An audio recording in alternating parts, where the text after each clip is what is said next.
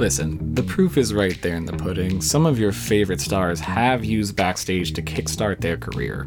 Denzel Washington, Sandra Bullock, Chris Evans, that's Captain America. You too can be just like Captain America. All you have to do is subscribe to Backstage. And you know what? You can do that right now for free. Here's what you gotta do. Go to backstage.com/subscribe and enter the code ENVELOPE at checkout for a 30-day free trial.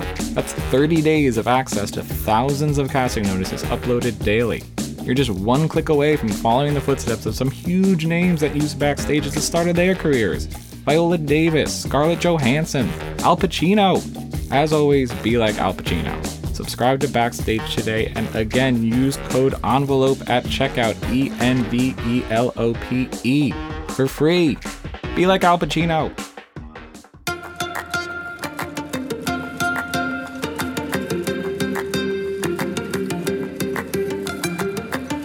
Welcome to In the Envelope, a podcast from Backstage, the one-stop shop for actors and creators both above and below the line. I am your host, Vinny Mancuso, Backstage Senior Editor and Professional Entertainment Obsessive.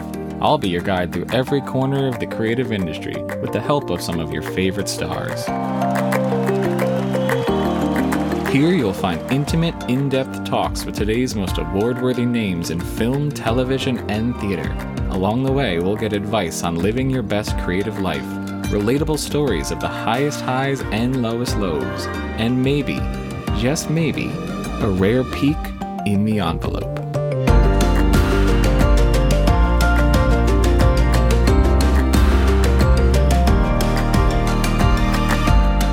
And that's what I'm always trying to do and be as an artist, is just honest and in the moment and present, and also allowing some room for surprise.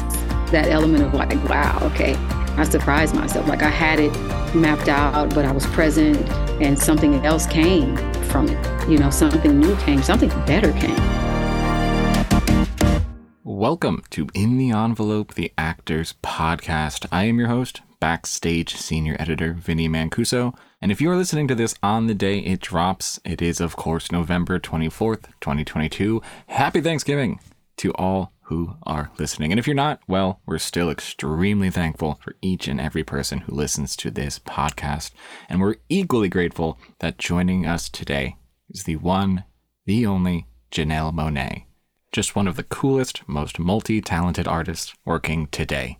In addition to being an 8-time Grammy-nominated musician and a science fiction author and an activist, she's also carving out a really, really special acting career.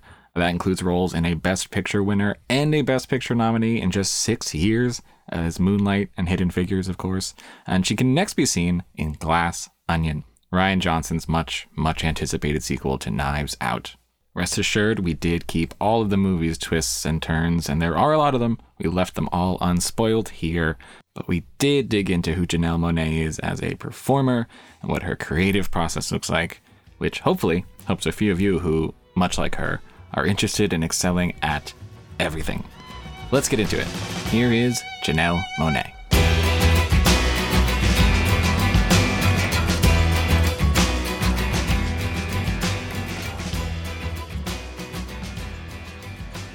Janelle, thank you so much for being here. I'm so excited to talk to you. This is, of course, the Backstage podcast. This episode won't be debuting until Thanksgiving, but I would definitely kick myself if I talked to you and did not compliment you on your Halloween costume this year. Plata Laguna from The Fifth Element. Incredible. Thank you so much. I had so much fun transforming. What? I can't believe you saw that. It was, well, first of all, it's at the top of your Instagram still. And yeah, I don't know. I'm a big fan of anyone who goes all out for Halloween. And I know that, just watching your career, I know that you will get the character one day that becomes a Halloween staple. I know that's the goal. Can't wait. I love transforming and becoming something outside of my everyday self. And that's why I love Halloween, because I think it gives people like that permission to just be free. And, I think you picked a pretty good career for transformation. You are one of the best at it. And I do want to talk, of course, about Glass Onion, in which you put on a very incredible performance. The last time you talked to us to Backstage was 2020. And you said something very interesting. You said, I don't pick my roles pick me. I'm curious, in what ways did Glass Onion pick you? I definitely thought about working with Rian Johnson for years, like years. Ever since I saw his film Looper, I was blown away by it. I was like, who is this guy who loves time travel as much as me? I thought he was doing something innovative in it. And it was like, I wish I had written it, starred in it, directed it. It was like one of those films. And so I went down this rabbit hole of watching everything he had done. And he had done, his first film, Brick, which was a whodunit, set in high school. And I watched everything up until Knives Out. And I just love the chemistry, like between him and Daniel and this iconic detective. And I was like, this is a smart director. It's a yes. So before I even read the script, and then he sends the script, I'm like, Rian, you are so good. Like the twists, the turns, and the characters he had written, the character he had it for me in mind was just like, the only thing I can say about it is like, it's a dream role. I was like, the amount of range as an actor that you'll be able to just do, like this is an actor's dream role. And then I saw that it was set in Greece. I was like, it went from yes, hell yes, to fuck yes. Yeah, the list just kept growing. Absolutely. Let's do it. Yeah. Is this I was just kind of looking through your IMDb. Is this the first on-screen role you did not have to audition for? Is this the first one that someone brought to you and asked and said, I wrote this with you in mind? I think Rian says he does not write with a specific actor in mind. Mm-hmm. Obviously, this is he and Daniel. This is their baby. Mm-hmm. For Daniel to say, yes, she's the person for this part. And for Edward, who also told me that when my name had come up, when he had signed on, he was like, absolutely. So I'm just so humbled that they would see me as a person who could take on this role and do it justice. This is a tough one to talk about without spoiling. I know that this has probably been a long day of trying not to spoil this for people. So I will just say that this, and you've mentioned this before, of course, is that this is a role that allows you to show off a wide range. It's a character, with multiple layers to unpeel. So I'm wondering, as an actor, as a performer, when you're presented with this role, what is this sort of the first step for you for sort of pulling all that back and finding the truth of the character? I always start with the spirit. What is the spirit of this person, of this character? What are they after? What do they want? And depending on the role, they could be a bad person, good person, everything in between. I mean, what's really evil? What's good? When you're talking about characters and about circumstances, there's a lot to unpack with this character. It's a lot of mystery behind this character. So you do want to, I start with the spirit. And once I'm locked into that and I get my body into the clothes and, I start doing pre-production rehearsals and going through the script and marking it up and like getting into it. That's when I start building. And I had a wonderful collaborator in Rian Johnson. Like he was always like, everything was on the page. There was nothing that he had written and I was like, it was like, no, I cannot wait for this scene. Like here, I'm able to do comedy. I'm able to do like this character is comedic, has comedic moments, some humorous moments, has that deep, dramatic, emotional, heavy lifting that, I'll need to do all the way to action. Like I'm finding myself working with a stunt coordinator in the middle of Greece. So it was a lot to manage, but I'm so thankful to all of the films that I'd done prior to filming Glass Onion, because it prepared me to be available and ready and ready to go to a new height with playing Andy. You mentioned, sort of finding the spirit of the character. I'm curious in what ways it changes during all of those different elements, during all those layers of the process. Is that something where once you find it stays the same, or are you sort of open to being like, what I thought my character might do here is not what I think they might do here now? Is that something that evolves, or is that something where when you find that core tenet, is that what kind of guides you, your North Star, the entire way? Yeah, I mean, you start at the core, but you leave room for the spirit to grow and to become something, to show you, to reveal more about itself. And that's what I allowed myself to do. You start with, what you think and you also leave room for that spirit to reveal more about itself.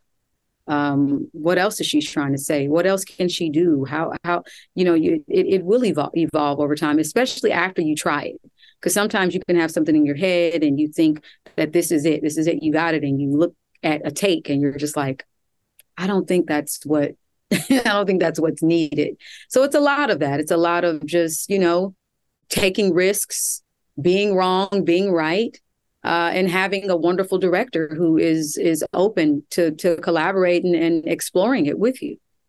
I was just, thinking about looking at Rian Johnson's career, looking at your career, and I do think there's this sort of overlap between you creatively in the way that, you take these genres, and in his sense, it's the whodunit, and with you, it's the more of like, the Metropolis style sci-fi, cyberpunk, and you kind of modernize it and make it, about today. And I'm curious if, what your conversations are like with Ryan about just like the creation process and the creative process and stuff like that, even outside of, specific character work. Did you find that you were on that sort of that wavelength where you wanted to elevate the genre and you want to modernize the genre? Like, what were your conversations like basically about the creation process?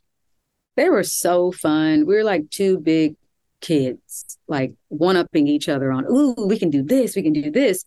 I mean, the beautiful thing about this film is that if you watch it a second time, third time, and that's what we want you to do, watch it over and over and over, go to the movies to see it, watch it at home, on Netflix, because you're going to discover something new every time, guaranteed. I've seen this film 4 times and I'm just like, what? I didn't see that. That clue was like right there in my face. And I think Ryan, he says this himself, like his goal as a director, as the writer, was to play fair. Like everything that this movie says, it does. Like once you get to the twist, once you get to the ending, if it says this is how things went, if you rewind it back, you will indeed see that is how things went. And it's such a deeply satisfying feeling as a watcher, like as a fan of a whodunit, is like, wow. I I thought I knew, but I had no idea, or I knew, and I can't believe they pulled the wool over my head. So knowing that he wanted to collaborate with me on just, planting clues, and he wanted to collaborate with all the other actors on planting clues in this whodunit film was so fun, because we could just look back and be like, remember that little thing we thought wasn't going to make a big difference became the like the thing that everybody who's watched it is talking to us about. Yeah. I'm curious how that affects, and this is sort of getting into the specifics of performance and movement and stuff like that, how you approach the moments. Because this is the kind of a film where a small acting choice you make can be a clue. It can be something. So I'm curious, how you approach the day, where you're of course trying to stay present and you're trying to let things happen naturally, but it's also a performance and also a film that calls for you to have very precise characterizations, stuff like that. How do you balance the sort of the needs of the very twisty plot with being present and doing what feels natural in the moment? Well, I mean, I love the script. Like I was saying, everything was on the page. I was excited about just playing it how it was on the page. And I think once I started to rehearse and do the spirit work of the character and, get my clothes on, all of that, like it became something else. It went up a notch. And I'm so collaborative. I look at myself as somebody who has good ideas as well. And Ryan as well has wonderful ideas. And it was just like, may the best idea win. Like we want the best for the character, for the film, and just being objective about that. And also I did have a lot to manage with this role. And I think, I just think you just lock in and you get it done. Like you just set up a system, like I couldn't be on my phone and text messaging and with friends and fam. So I would have to just let them know, like, hey, I'm in Greece right now. Like I'm doing like one of my dream roles and working with people. Like I want this to go well. And you just, you got to lock into that. You have to, that's a part of what makes you an actor and a professional is doing what you need to help you support this role and be present in creating and crafting this role. It's interesting that this was filmed during a very particular time in a very particular circumstance. And it was kind of, a bubble situation where there was the pandemic and you were in Greece and you were all sort of together. Is that the reason why you sort of totally locked in, no cell phones, stuff like that? Or is that something that you've found that you've helped from role to role? Or is that something specific that you did for Glass Onion? Yeah, that's a part of my process. There are moments where you just want to be in that world. I'm in Glass Onion, Knives Out, and I think social media, phones, like those are so many different worlds. Yeah, you just have to know yourself.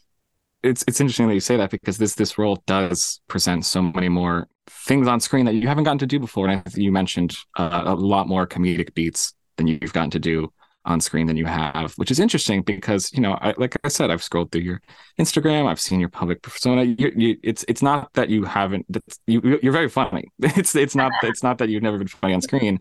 So I'm curious, what this role taught you about the intricacies of, specifically film comedy, on-screen comedy, and how that differed from just like, being a funny person. Timing is everything. Like comedic timing, I have to tip my hat to so many comedians and so many actors who do comedies. Like it's not easy, to land the jokes that are on paper. With Ryan, like he had written them. I was laughing when I was reading some of the things, and some of them were my lines. Like Birdie J has so many funny moments in this film. I mean, to Edward, everybody has that one line or two that I can recite and be like, that was funny as hell. Like how they delivered it, really like made it even more funny. You can't pre-think about it though either. There has to be some sort of like being present in the moment. Don't try to make yourself be funny. Just be funny.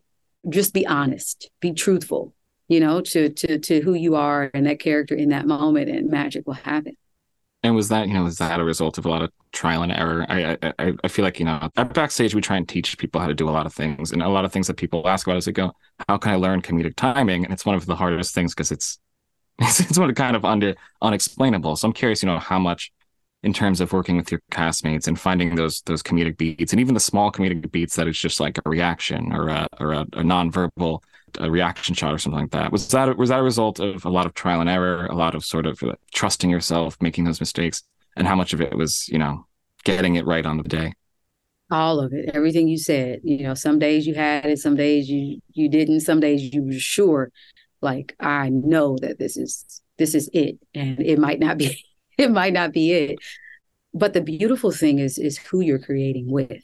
And I felt like I could trust everybody I was in a scene with. We didn't just make a movie and come in as actors and not communicate. Like we had a lot of time to bond.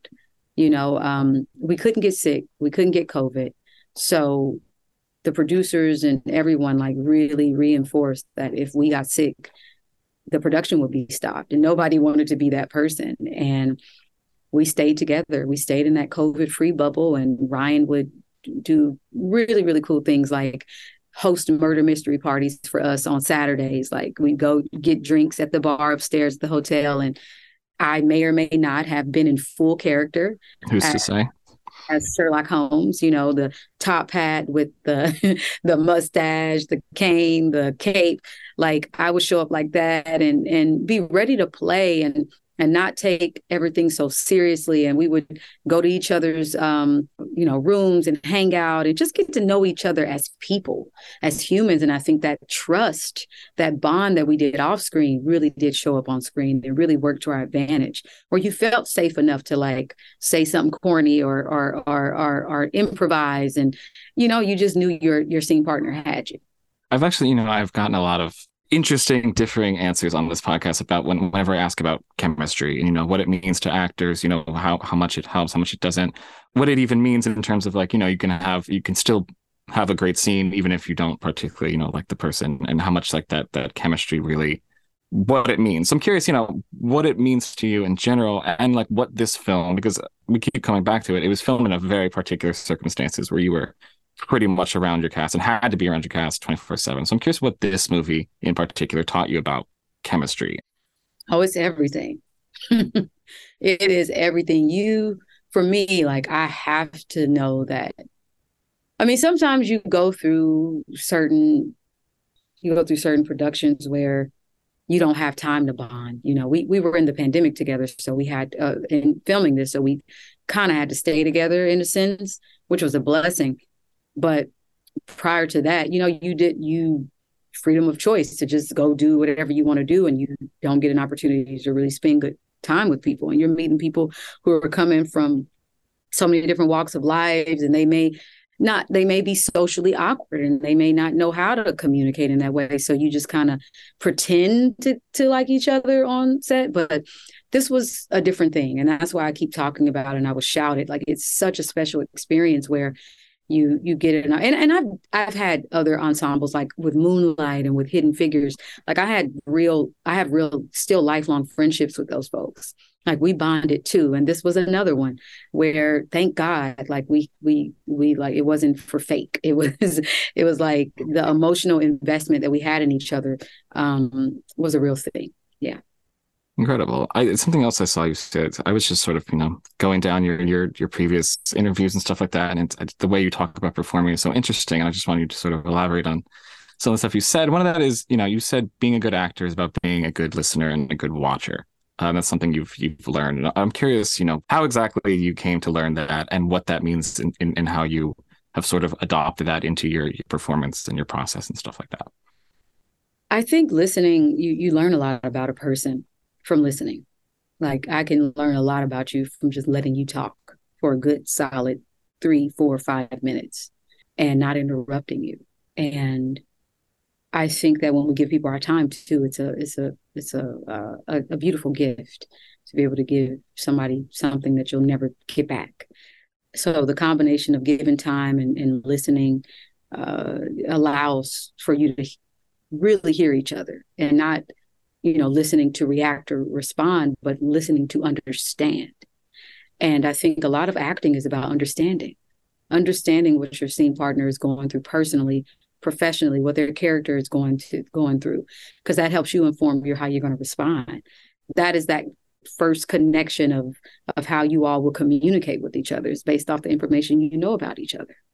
It's almost like, actually, actively listening is what makes it true and makes it feel real, and instead of waiting your turn, which is something I think a lot it's hard for younger actors to get over that idea of my line is next, I'm waiting my turn.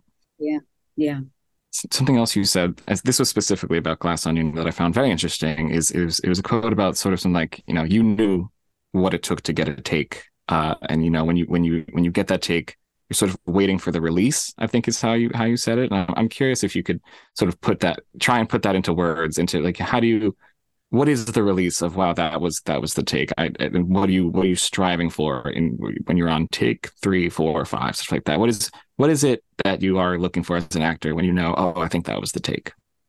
I mean, I'm looking at, do I believe you, Janelle Monáe, or Andy, or whatever character I'm playing? Do I believe this?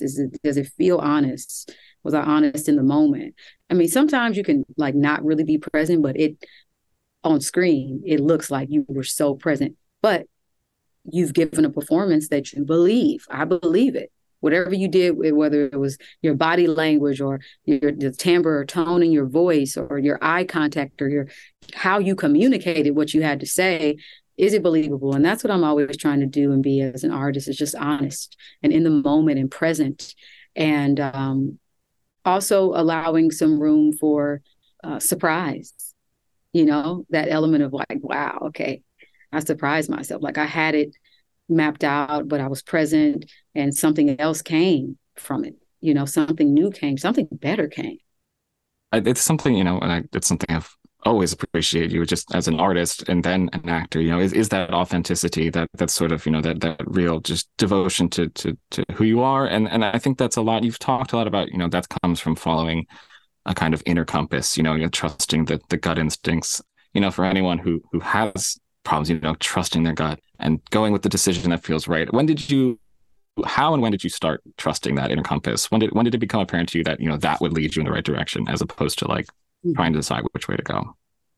Well, I was just talking to someone about it, but there's like literally since I've been under 5 feet tall, there was never a world where I wasn't storytelling. through music and through acting. And, I was either on stage doing a talent showcase, singing cover songs with my best friend, starting a duo, doing original music, to being in the community's theatrical production, being in the high school musical, being in the after school Shakespearean program. I am an international thespian. Like, I studied acting and music at the American Musical and Dramatics Academy in New York City. So I've never known a life where I wasn't storytelling in some way, shape, or form. And I think having a good support system like my parents, who were working class, living paycheck to paycheck, making it look so effortless that I didn't even know we were poor until I understood money.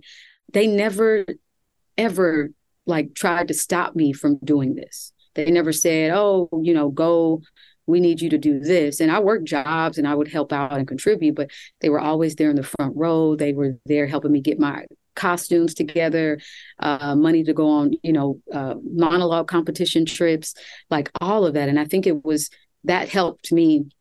That support system helped me to trust my gut a lot more, because I got an opportunity to tell them, hey, there's this production that I want to be a part of. I think I should do it. I can do, how can we do it? How can we raise money? Do I need to, will you help me, mom, dad, So all of that helped me to trust and to convince people that this is what I should be doing. But it starts with myself. It starts with me. And, it wasn't always like that, because there were some moments where just life happens and I didn't get an opportunity I remember being a part of, I also am a writer, and I was writing at the Young Playwrights Roundtable with the Coterie Theater in my hometown. And it was a beautiful program, but they had a no late policy. You could not be late to the after school program. Well, I was sharing a car at the time with my mom, and my mom was working, I believe she was either a janitor at that time. And so I would drive to school, have to leave school, go pick up my mom, drop her off, and then go to that program. But there were some times where my mom was still cleaning and she had to work overtime. And so it made me late. And I remember them kicking me out of that program. And I was heartbroken. I'm talking about oh my God, this is the kind of program where actors would perform your work if it was good enough. And it helped define me as a writer. And I was like, this is the end. I'm never going to be able to do what it is that I love. And, and I would do it all over again for my mother. I would stay after for however long she needed me to stay, because that is my mother and I love her with all my heart. But it just shows that it doesn't always go in your favor. There are moments of doubt. There are moments of when you get kicked out of a program and you think here, this is it. I need this. And it all works out in the end. It all works out. Incredible. Well, before I let you go, I did want to ask this because you're just a person with just an incredibly impressive creative output. It's multi-talented, it's multi-mediums, it crosses genres. So I'm curious, for people who have the ideas swirling and they're not sure what to grab onto, what is it that sort of makes you decide that to be pulled in that direction, to go towards that medium next, to focus on this one thing? Is there, do you have something that makes you decide it, or is it sort of just still this is what's pulling me? Sometimes it's a combination of things. It depends on what season I'm in, what challenges I want, as an actor, as a performer, as a storyteller. This year earlier, I was very fortunate to release my first science fiction book full of, 5 short stories. And I collaborated with 5 different writers for each of them, and it was a concept that I had, stories, ideas I had, and being able to collaborate with them, sort of like this literary mixtape, was a dream that I wanted to do. And I during the pandemic, when my music stuff was getting canceled, I found time to just buckle down and do those sort of thought experiments around concepts and to really build community in that way. So it just depends on and I've always wanted to do that. I've always wanted to be a published author, and this role, up into this role, it was important to take on a role like this, to challenge me in new ways. And have the space and time to do it is another thing. So I'm thankful for the team that I have that helps me figure out if there's something that I'm just super passionate about. Some things I'll have to say no to. Some things, you know what I mean? I can't do everything. Well, I guess I can because I am an android. Yeah. I was going to say evidence suggests you can do everything, so I'm not sure. You know what it is? I have clones. So all of my clones go out and they are they are representatives for the many things that I put my heart and my spirit to. And sometimes things don't go as planned, but that is life. And so I welcome all the highs and the lows and the peaks and the valleys and, you know, just the journey being on earth here and making and creating things is a blessing within itself. So I just pray that I can continue to do it and it fulfills me deeply. Amazing. Well, Janelle, again, thank you so much for being here. Glass Onion. I encourage people to see it. Can't wait to see what you do next, and cannot wait for the next Halloween costume. We were eagerly awaiting 365 days or so from now to see what comes next. Thank you so much for being here. Thank you. Take care.